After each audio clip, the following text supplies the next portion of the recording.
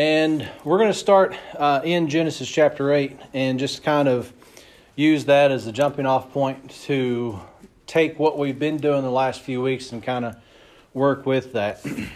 If you've been with us for the past few weeks, we know that we're going through a series of the culture in the Bible, right? So what we've been doing is taking a look at how culture throughout Scripture, what it's done, how it's been affected by the Scripture, or how it's not been affected by the Scripture. We talked about the fact that one generation can do the work of the Lord, know what's going on, and the very next generation doesn't, right? And we've talked about that and how those things kind of work out. We went through Judges, and we saw that Joshua and all the people of his generation worshipped and served God. One of the main reasons why is they saw what happened as Israel came out of Egypt, right?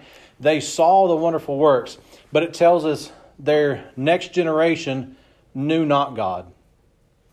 And so then you got to ask yourself, why is that so? There's an issue that's taking place there that we want to make sure that we see. Now, what we're going to do today is we're going to start off with this, and this kind of takes us back to where we started a few weeks ago. But I want us to be able to get this real quick. Notice in Genesis chapter 8, verse 22. Now, one of the things that we've looked at so far is the first 11 chapters of Genesis deals with about 2,000 years of time, right? And what's also interesting is we didn't get into this as much as I'd probably wanted to with Judges, but Judges, as you read through Judges goes through to a point in time and then goes back and kind of recovers it and goes back and recovers it and talks a little bit more. So it's interesting when you go back and you look at that. That's an interesting thing. But that's also how you teach, right? One of the things, so as a teacher at the high school, one of the things that I do is I tell the kids, here's what I'm going to teach you. I teach them that, and then I say, what did I teach you? Right? So it's covering that over and over again, that repetition. And what I tell my students with math is you don't have to memorize math. All you have to do is know how to use it. So then when it comes time to use it, you already know how to use it, and it just becomes second nature. Same way with Scripture. You don't have to, it's really great to memorize the Scripture, but what's even better is you're in it so often that it just becomes second nature to you, and you don't memorize it, you just know it. And that's a different issue, right? Than just, I can memorize, because there's people out there in the world that's memorized Genesis to Revelation, and they have no idea what it says. They know the words, but they don't know what it says. So that understanding, that knowing of it is kind of lost on that. So it's not just go get some stuff and memorize it, but here's how you use it, right? And that's what we deal with. This is one of those things in the first 11 chapters. This is when God's dealing with all people on the exact same playing field, right? In Genesis 1 through 11, God's dealing with everybody as a Gentile. And it's not until you get to Genesis chapter 12 where Abraham's called out and God says, I want to separate you for a purpose. And then that's when he starts doing strictly with his people, that nation of Israel, and starts doing something and showing the rest of the nations, this is what it would look like if you had me as your God rather than those other false gods. And you can see this is what would happen.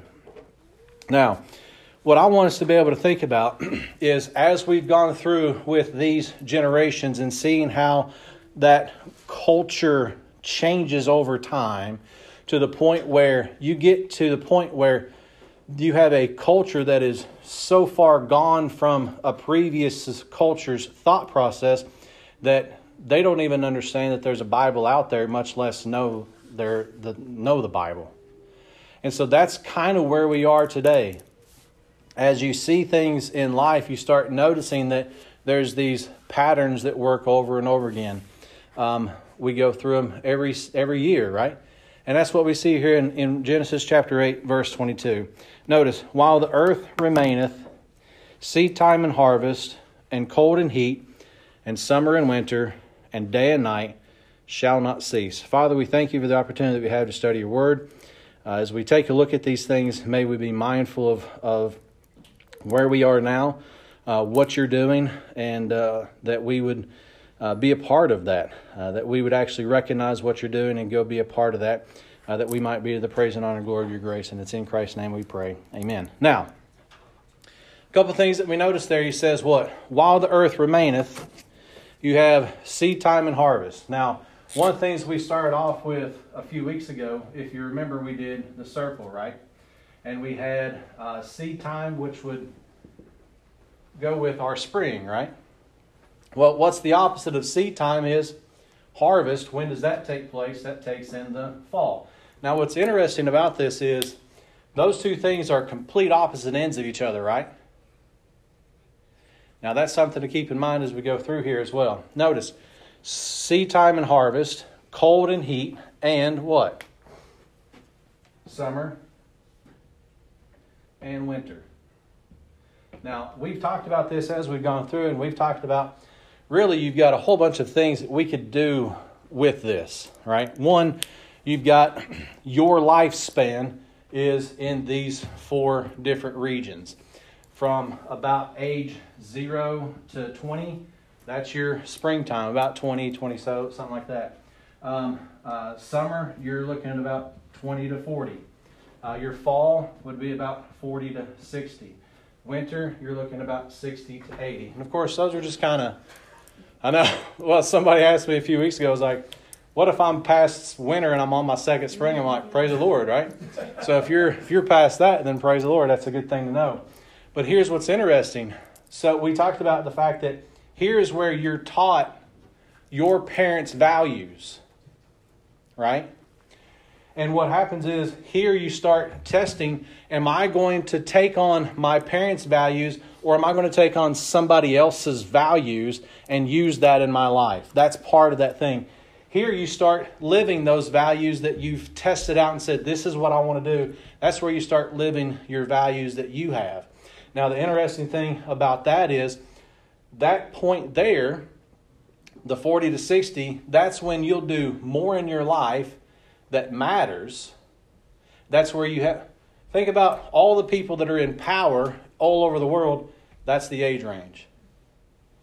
What's the age that you're allowed to be, the first time you're allowed to run for president in the United States of America? Somebody say 35. All right, 35. Congratulations, you got that one right.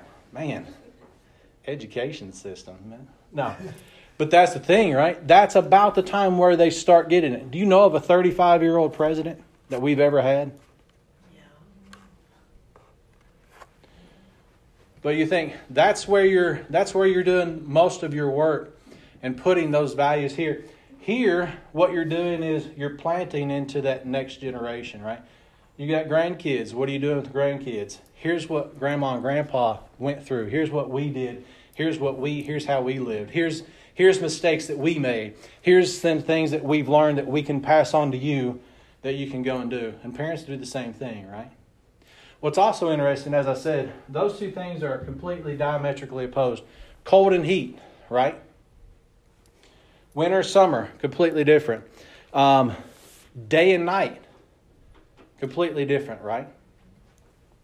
What's interesting there is what takes place between those two extremes. As we go through and we think about these things, one of the things that we've talked about is time is cyclical, right? You can take a look at history and you can see this thing happened over here, and then we see the exact same thing taking place over here because nobody learned the lesson from the last one. You know, they always say those that don't know history are doomed to repeat it. That's this. Now, you've also got other ways. That's the biblical way, by the way, to look at time.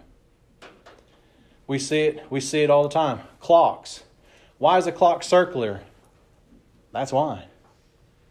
You know, you think about those things and stuff like that. But there's also other ways to look at it. There's one called chaotic time, which is I'm here and that's all I care about. I don't care about that time over there. All I care about is the time that I'm living in right now. You remember when YOLO was around? Y'all probably don't. Y'all remember when YOLO was around? That's that. All I care about is what's happening now. I don't care about what happens in the future. Then you've also got linear time where we're born and we live, right? And all I'm looking forward to is when I get my car, when I get my first job, when I get married, when I buy my first house. It's what's the next thing, right? But what's interesting is in this, you have both of these things. Because during your springtime, you're there at that one point. But what are you thinking about is your summertime, the next thing, right? So it's interesting, that encapsulates those other two. That's the three ways to look at time. Now, the interesting thing is, if a person, and I want you to think about this, and we'll get to this in a second, but I want you to think about this. If you go and witness to this person that cares less about, that couldn't care less about their future, how could you tell them about death, what comes after death? How would you go about doing that? Think about that. If they don't care about what the next thing is in life, how are you going to go witness to that person? We got to think about those things, right? Because that's where a lot of folks that we know and meet, that's where they are, is I don't care what happens tomorrow. I'm going to go do what I want to today. Would it be different than talking to a person that's thinking next step, next step, next step? You would talk to them differently, right? What about this person that says, well, it's always been, always has been?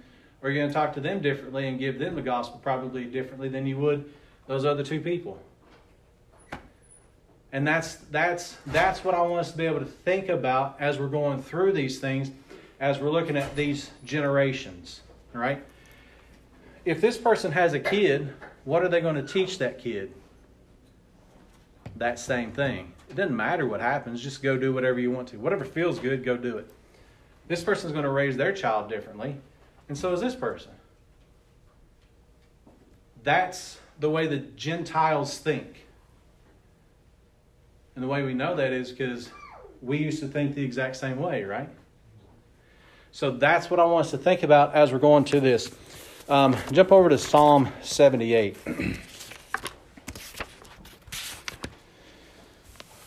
Psalm 78. And I want us to see something that I think is really interesting, and I want us to be able to think about these things in comparison with this stuff. With that stuff as the backdrop, think about these.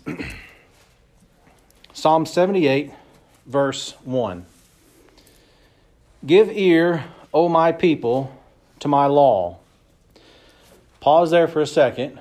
Who is it that God is addressing in Psalm 78? Israel. The nation of Israel, my people. What? Give ear to what? My law. There is a law that God gave to the nation of Israel and says what? Give ear, incline your ears to the words of my what? By the way, have you ever thought about when you talk about inspiration, it's the words that are inspired, not the people? Now that was a statement that I made, somebody disagreed with, and I'm fine with that. But what is it that comes out of God's mouth right there, or what? His words. It's the law specifically in the context, right? So that's what it means to inspire. What inspiration there is not, well, I felt pretty good about what God said about me, so I'm going to go write him a letter. That's not what it is. It's God spoke these words. They came out of His mouth. That's inspiration. Verse 2, I will open my mouth in a parable. I will utter dark sayings of old, which we have heard and known, and our fathers what? Have told us. Now, what I want you to think about is, that is, you've got a person here that knows something, and what do? They tell the next generation what happened, right? Notice, verse 4, we will not hide them from their children. So what's he saying? Their children, we're not going to hide it from them either. So when I said grandparents with your grandkids, you're teaching them the same thing that you had. Right? That's that issue. Notice. We will not hide from their children, showing to the generation to come the praises of the Lord and His strength and His wonderful works that He hath done. So what this guy or girl says is what? We're going to tell our kids about what God's done, and we're not going to stop there. We're also going to go tell their children the same thing. What you have here is the idea of godly generations. What we have to be able to do is care about the soul of our children and the soul of our grandchildren enough to say, I want you to know what the Scripture says. And I want to equip you with what the Scripture says so that when life comes down and kicks you in the head, which it will, you've got something to go back on. And it's not, oh, well, and it's not, yeah, but I'll get to that eventually. I got to go do this. This is the person that says, I'll come to church. I'll come talk to you about salvation when the time's right. That's this person, because they're always looking for the next thing, right? So you got to think about how does it that we talk to people about these things? This is what it comes down to, is what we're looking at here. Verse 5. For He established a testimony in Jacob and appointed a law in Israel, which He commanded our fathers, that they should make them known to their what? Children. So think about these. Which one of those would we fall in? No matter what happens, what do we need to do? Is instill in, as he talks about here, the children, what is going on. Why? Verse 6. That the generation to come might what? Know them. You know, one of the things we've talked about before, over in Ephesians, it talks about the fact that we have angels that we're ministering to, that we're teaching angels about God's Word every single day. Not just here, but in our life as we live, we show the angels what God's Word does when it works properly in us, or when we don't allow it to work properly in us. So that's one of those things. So we got to think there's a bigger audience than oftentimes we realize. It's the same thing. When we go live, we know and understand that it's not just the folks here that are listening, but there's usually 8 to 10 people each session that are watching online and listening. There's a bigger audience out there, right? That's what we got to think about here, is the same thing. The generation, verse 6, the generation to come might know them. Even the children which should be born, who should arise and declare them to be their children, that they might set their hope in God and what? Not forget the works of God, but keep His commandments. Now, one of those things you think about, that's what he's dealing with there, is this issue of godly generations. It's not just me. It's, what am I teaching my wife? What am I teaching children? What am I teaching grandchildren? When we start thinking about this stuff, there's a whole lot more than just, I'm saved, right? That kind of idea. There's a whole bunch more that's going on. Notice, verse 8. He wants them to keep their hope in God.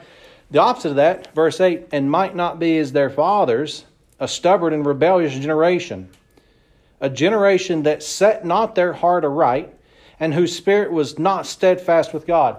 So what he's saying is, he's reminding that the generation before, they didn't do what God wanted them to do. They weren't upright. They didn't hearken unto what He said. And He says, I don't want my children or grandchildren to be like that generation that came before. You know what that means? You can still fix it. Had we ever had the opportunity to have children, we weren't able to. If we had the opportunity to have children, one of my goals is to make sure that they don't learn the things that I learned growing up. So they don't have to unlearn that stuff and then go find out what the Scripture says. But we are in a position we weren't able to. But that's the issue there when we start thinking about these generations. Go over to Psalm 95.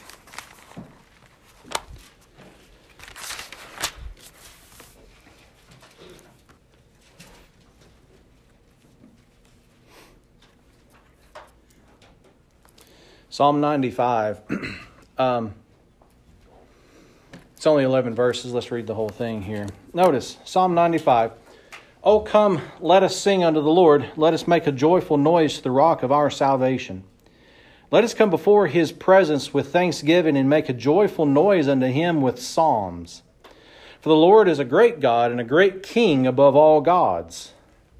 In his hand are the deep places of the earth. The strength of the hills is his also. The sea is his, and he made it, and his hands formed the dry land. O come, let us worship and bow down. Let us kneel before the Lord our Maker. For he is our God, and we are the people of his pasture and the sheep of his hand. Today, if we will hear his voice, harden not your heart, as in the provocation, and as in the days of temptation in the wilderness. That takes us back to when we were looking at the stuff with the nation of Israel, right? They're in the wilderness there. What do? We don't want to have anything to this. We want to go back to those gods that we had back in Egypt. And that's that issue that he's dealing with there. Notice, when your fathers tempted me, proved me, and saw my work, 40 years long was I grieved with this generation, and said, it is a people that do err in their heart, and they have not known my ways, unto whom I swear in my wrath that they should not enter into my rest. Now, keep that name rest in mind. I want you to think about this. One of the things we said a minute ago was those are two things diametrically opposed to each other, right? So are those. One is we believed everything that God did. The other, next generation, is we didn't believe anything. Two completely different things. That's a pendulum. You think, where are we in our country? Where are we in this pendulum? Is we're really far. You got to think what's happened over the last couple of years. That's not the America that I grew up in. And I know it wasn't the America you all grew up in. But this is the America that the young children have grown up in. That's what they know is this far part over here. But what's going to happen is that fulcrum's going to swing back the other way. That's the pattern there. That's what we see, right? And we've talked about this before. What we've been dealing with here, like I said, we can deal with that as far as our ages, but we can also say the group that we've started here, we're still young as far as the group goes. It'll be 5 years in November that we've been meeting here. So we're here as a group. And I said, Delilah and I may not be alive when that fruit shows up. I don't think I've got 35 more years in me. I might. You never know. But I got to think, that's 35 to 55 more years. I don't know if I've got that much longer. I'd hope I make to 80, but you never know, right? We may never see the full fruit of what we've done here. Well, what the Lord's done through us here. We may never see that. But guess what we do?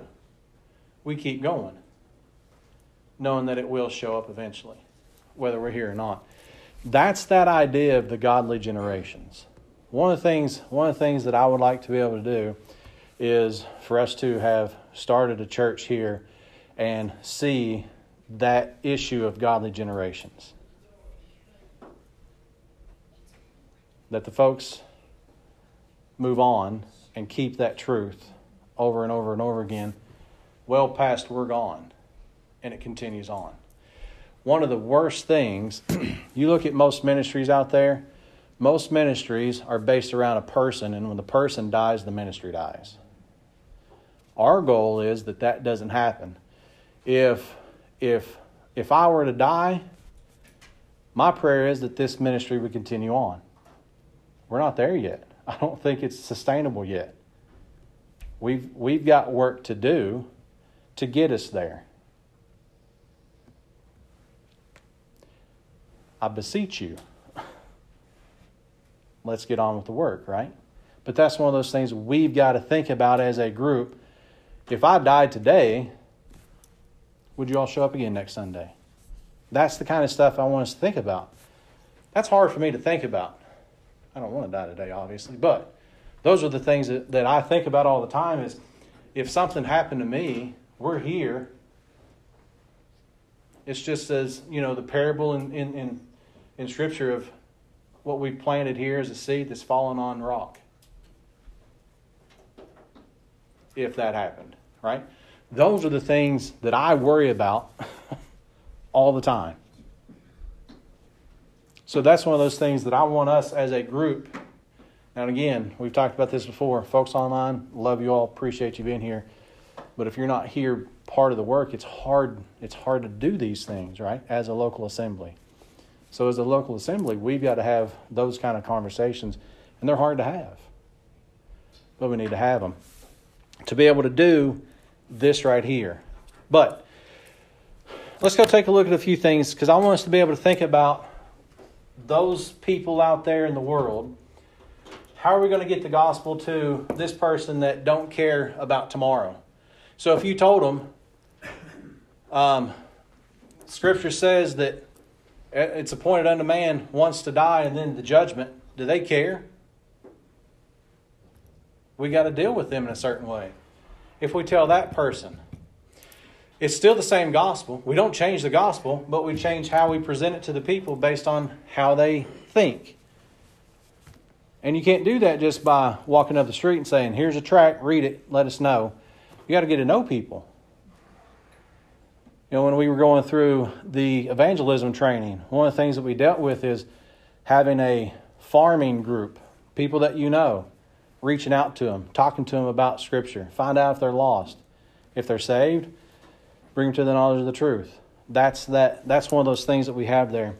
But we've got to know people. And we've got to think about those things. But now, let's shift gears for just a second and think about that generation, where we are in our country today. There's always things that we always want to keep in mind and think about. What do you do in the springtime is you plant, right? What do you do in the summer? You water it. Fall, you harvest it. Winter, you eat it. Now, that's back when people actually did stuff, and it's not, I go to Kroger every season, right? So it doesn't matter. Why do I need a farmer? I go to Kroger and get my food. Where do you think Kroger gets the food from? A farmer, right? I've had kids say that to me, and I'm like, okay. But what do you do in the winter? You eat the stuff that you've harvested, but then you've got to think, what am I going to plant next year? In the springtime, right? So if I had soybeans last year, do I want to do soybeans again? Probably want to do corn next year. You got to figure out, what am I going to plant? Well, the interesting thing is there's a whole bunch of stuff. We've talked about this a little bit before, but as a group, we're here. But as a nation, we're here going into this. So we're in a really great opportunity to know that springtime's coming for our country, and we're already in spring as a group. That's one of those things we want to be able to think, well, how are we going to go minister to people that think three different ways? And that's in every culture, by the way.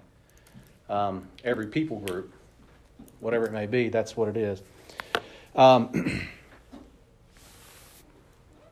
Real quick, go over to Romans chapter 12. For some reason, I was in 1 Corinthians 11. But Romans chapter 12. I want us to think about this stuff in a new light too. Because there's an issue that I want us to be able to see when they said, we don't want our children to be like that previous generation that said, I don't want to have anything to do with God. I want to go back to Egypt. How do we do that? There's a few things that I want us to be able to see. Notice Romans chapter 12, verse 1. I beseech you, therefore, brethren, by the mercies of God, that you present your bodies a living sacrifice, wholly acceptable unto God, which is your reasonable service. Again, there's a bunch of stuff in here. I beseech you. That's a grace word of I'm begging you. Based on the things that I've just talked about in the previous 11 chapters, what are you going to do with the body that really doesn't even belong to you now? What do? We should offer it to God as a living sacrifice, acceptable and holy unto God, which is our what? Reasonable service. Isn't it reasonable to know that Jesus Christ goes to the cross and dies for our sins, was buried, and rose again 3 days later so that we can have justification? Isn't it reasonable to say, Lord, I want to give my body to your service? It's reasonable. And that's his issue here. Notice in verse 2. And this is really the thing that I want us to think about. And be not conformed to this world, but be ye transformed by the renewing of your mind, that ye may prove what is that good and acceptable and perfect will of God. There's two things there, right? He says what? Be not conformed to this world, but be ye transformed. Same thing we talked about in the last session, right? We have an opportunity to do one thing or the other. Now, let's think about some things real quick. On that note, get Acts chapter 13. Verse 36. And I want us to think about this in terms of where we are. And then we're going to talk about that world. And I'm looking at this clock, and there is no way in the world I've been speaking for 32 minutes. It may feel like it to you all. To me, I'm thinking, I just started 4 seconds ago, right? Golly. But I want you to notice something real quick. Acts chapter 13, verse 36. He's talking about David. Really, he's talking about Christ in the context there about his resurrection. And he gets down to verse 36, and it says, For David, after he had served his own generation by the will of God, fell on sleep and was laid unto his fathers and saw corruption. Who is it that David served? His own generation. I want you to think about something real quick. I look around in this room, and there's 1, 2, 3, 4 different generations that I see in this room now. Do you know what that means? We should be able to reach 4 different generations as a group. There's a whole bunch of people. We can reach 4 different generations if each one of us do what David did and serve in his own generation. We look at the folks around us, it's about our age group, and what do? We think the same way they think because we were brought up in a world that they were brought up in. Think about this. Could you imagine talking to somebody that went through the Great Depression, that you can go buy a Jeep Wagoneer that starts off at $90,000? Could you imagine talking to somebody that went through the Great Depression and that?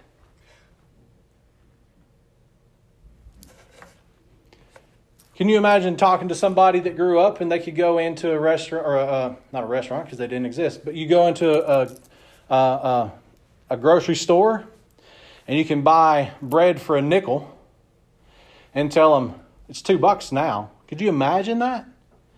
So there's differences in those two groups of people, right? Can I talk? And you think about this all the time. I deal with this at school, and I'm starting to see this turn where kids that I'm dealing with in high school, I can't relate to them as easily as I did ones 2 years ago. There's a shift. Now there's things that they're doing and saying now that didn't take place then, that didn't take place when I was in high school a bunch of years ago. Those are things that we've got to think about. You look and say, I look at my nephew, which is the age of the kids that I deal with. I look at him and I'm thinking, I have no idea half the words that he says. I know he says words. They're all English. But I have no idea what he said. And I'm sitting there thinking, okay, well, I know I've heard it at school and I know the context, so I can kind of figure it out. But like, there's a point where you're just like, man, I can't understand their generation. But somebody in their generation can. Somebody that grew up in the Great Depression can deal with somebody that grew up in the Great Depression. Somebody that grew up in this generation now can relate to somebody in this generation now. People that grew up in my generation, I can relate with easier than I can others. Now, what's interesting is you can generally relate to the people in your previous generation and the generation after you. We're in that part where I'm with those kids and there's been a shift. And it's like, I have no idea. Like their thinking is completely different. That's this that we're seeing. That's this. And I want you to be able to think about that as we're going through talking about how do we go and reach people in the communities around us, wherever we come from. How do we reach people if we don't know first how they think? And can we actually converse with them? That's one of those things when we look at this. And he says, after he had served his own generation by the will of God, fell on sleep and was laid unto his fathers and saw corruption. I want us to be able to think about that. I mean, I remember the first pair of Jordans that I bought, they were $85. And I'm like, $85? Now it's like $200. I'm like, what? For a pair of shoes? There was a lady at school the other day, math department. We eat lunch in my room, and she says, "Do you all know what the going?" By the way, let me ask you all this: what's the going rate for the first tooth to come out for the tooth fairy? Do y'all know? It's like $5 now, right? When I grew up, it was $5. Do you know what it is now? $20. I got to take a loan out to give a kid a paycheck for losing a tooth? My credit's not that good. I wouldn't be able to get a credit line. But that's the thing. So she asked people around, says, "What's the going rate right now for the first tooth?" $20. I'm like, $5 for the first one, $1 for all the other ones. I'm like, this kid's already made more money than I did, my whole mouthful. But that's a generational thing. We look at that and say, man, that's crazy. When we did it, I think it was $1 for the first one and a quarter after that. And I'm thinking, man, this kid's rich. But that's a generational thing that we don't know or understand sometimes unless we ask, right? So that's one of those things I want us to be able to think about as we go through there and go through these things. Go over to Ephesians chapter 2.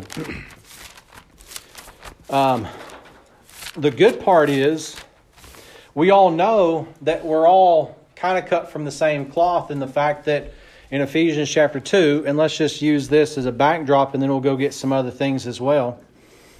In Ephesians chapter 2, verse 1. And you hath he quickened, who were dead in trespasses and sins, wherein in time past ye walked according to the course of this world. That's the world, by the way, that Paul says, be not conformed to in Romans 12. All right? What's that world look like? Go to 1 John. And I want us to be able to see these things because maybe we've not all seen the verses, but I want us to be able to see the verses and do that. Delilah, would you mind turning down the air just a little bit? The fact that I'm cold, I know people are. Huh? We are in the winter. Well, we're moving into spring, right? Huh? That's what I mean, yeah. I mean, you can turn it down, but then we'll all be frozen popsicles. 1 John chapter 2, verse 15. This is what it comes down to. And I want us to think about this. No matter how you think, no matter what generation you find yourself in, everything comes down to three things. Notice, 1 John 2:15. Love not the world, Now, he's not talking about the people. He's not saying don't love the people. He's saying don't love the system out there that you used to be a part of, right? Neither the things that are in the world. If any man love the world, the love of the Father is not in him. You remember Demas forsook Paul, having loved this present world? Notice in verse 16. For all that is in the world, here it is, lust of the flesh, lust of the eyes, the pride of life is not of the Father, but is of the world. What's the world system made of? Lust of the flesh, lust of the eyes, pride of life. No matter if you think chaotically, no matter whether you think linearly, or whether you think cyclically, no matter what generation you're in, those are the three issues. Do you know how we know those are the three issues? You go back to Genesis chapter 3. What does Satan do? Presents Eve with lust of the eyes, lust of the eyes, lust of the flesh, and the pride of life. He deals with her those three things. What's she do? She falls hook, line, and sinker. And goes to Adam, who should have been like this person saying, I'm going to teach my wife, my children, and my grandchildren what God said. But he was like this person that didn't do what he was supposed to do. He gets her in those three things. She shouldn't have been able to if Adam would have done his job, is my point. Jesus Christ. Was Jesus Christ in the same generation as Adam and Eve? He came thousands of years later. When Satan shows up and takes him into the mountain, three things: lust of the flesh, lust of the eyes, pride of life. Two different generations, two completely different thinking processes, and what happens? He answers, it is written, all three times. He used Scripture to report back to Satan and what he was offering. Eve did not. In fact, what we find out is, what's interesting is, Eve reported back a corrupt version of what God said. Now use that in inspiration and preservation and tell me that King James isn't it. So there's a bunch of things there. So that's one of those things I want us to think about. Everything in life, no matter what season, no matter what generation, no matter how you think through life, those are the three things. How do you answer those three things? It is written, it is written, it is written. What's interesting is when Christ is on the cross, he's got verses on his mind, and he says what? I'm thirsty. He says, I thirst. Why? Because there's a verse that needs to be fulfilled. Did you? Praise the Lord. When he's on the cross and he says, my God, why hast thou forsaken me? You know what that is? That's Psalm 22. The verses of Scripture is on his mind as he's going through the things that he went through on the cross.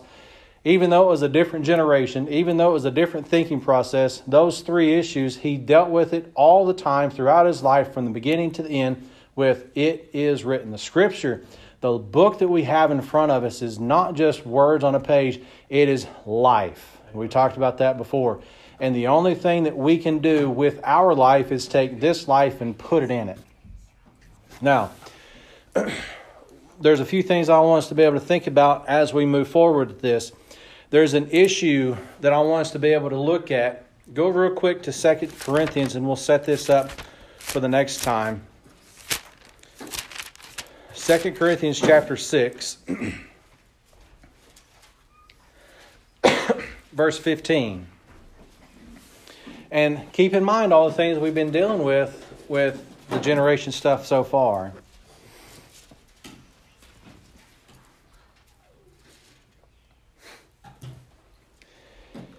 So 2 Corinthians chapter 6, I said verse 15, but I want you to get the context. Look at verse 1 and 2 real quick. Notice, maybe verse 3, yeah.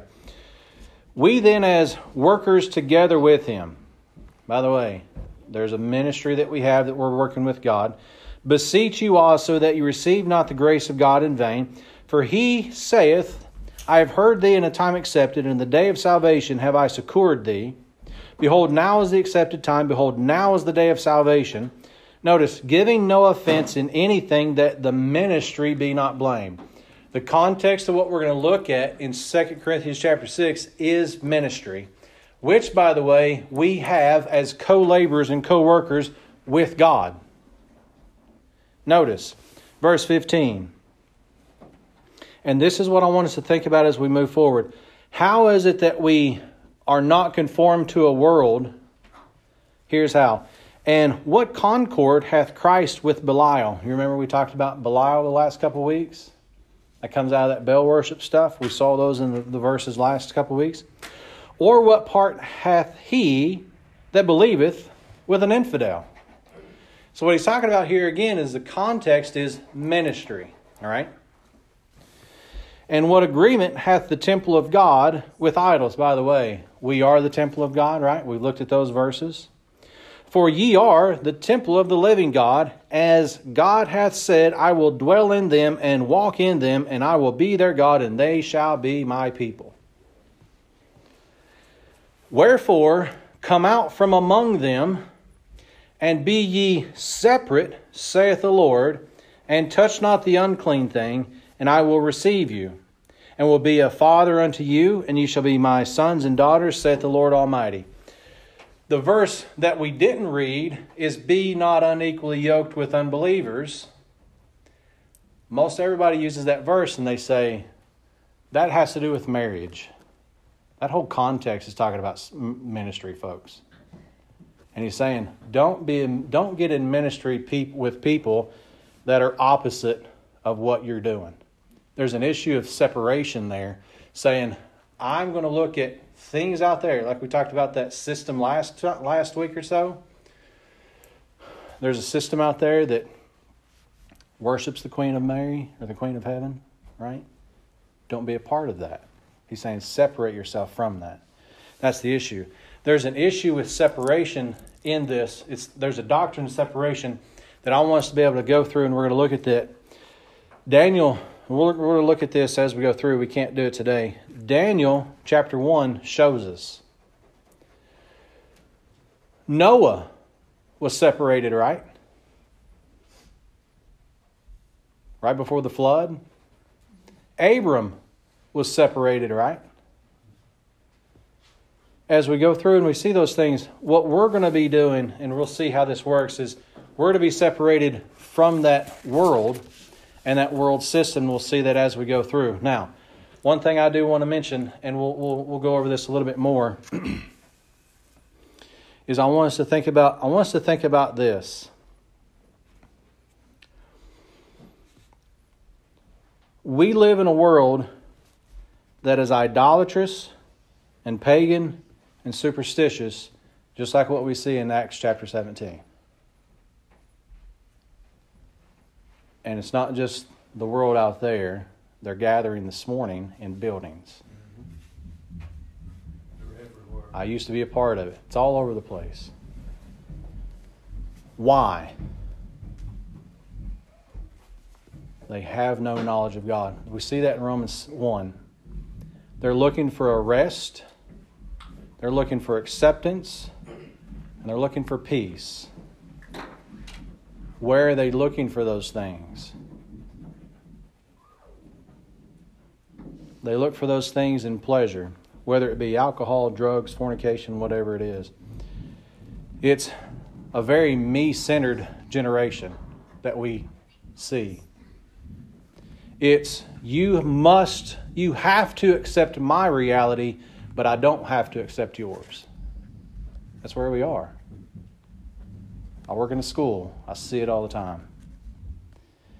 They're living according to the course of the world. And we know something about that because we used to be a part of it. It's those three things. And they're trying to fix it based on a law that they've created, which is what we talked about a few weeks ago in Romans chapter 2. They're a law unto themselves. What that created then was the wrath of God, where He gave them over to themselves. They want to shift the blame just like Adam and Eve. Adam said what? It's the woman that you gave me. It's her fault. Eve said what? It's not me, it was Satan. It's not my fault. It was the serpent's fault. That's where we are. They're spiritual, but not religious. What I want us to think about as we go through this and look at this issue of separation, part of being separated or set apart, sanctified, is not bringing culture into the church and baptizing it and calling it good. What being separate is wherever we go in the culture around us, we take the life of Christ and put it on display in our culture around us. Being separate's not about saying to the world, you stay over there and we're going to be over here doing our own thing. What we saw with Israel was they were in the world and of the world. And when I say that, what I mean is, remember, God left them around those people and said they're going to be a thorn in your sides and they're going to be a snare unto you. But be ye separate from them. But the issue is we don't say, we're not going to go have anything to do with you. One of the reasons why I still teach in a public school is because I want to go be Christ in that culture. Now that's different than a lot of folks think, but that's one of those things that we need to do. We go be who we are in Christ wherever we go and go that way. We don't bring the culture in and then try to change them. We go be Christ to the culture, show them. When people say to you, Delilah said this before with her, when people say to you, there's something different about you, tell me what it is. And then you know what you have? You have an opportunity to talk to them about that book. It's a wonderful thing that we get to be a part of. But that separation isn't, I'm going to leave you out to yourself and I'm just going to go hang around people that I agree with and I like. But I'm going to go wherever anybody is and I'm going to take Christ with me. No matter how they think, no matter what season of life they're in, we go be Christ where He is, and that's everywhere. It's an awesome responsibility. But it's also a great privilege that we're counted meet to work with Him. And the only reason we're meet to work with Him is because He's made us accepted in the beloved. It's a wonderful thing. We're living in a wonderful time when much becomes very little, which is where we're going. Everything gets real basic. You know what the most basic thing you're going to be able to go to? The book that you have in front of you. We've been in a time where everything's always been good, and that pendulum switching to the opposite. And what I want us to do is to be ready before it gets over there so that we can go and do the work of the ministry that we're designed to do.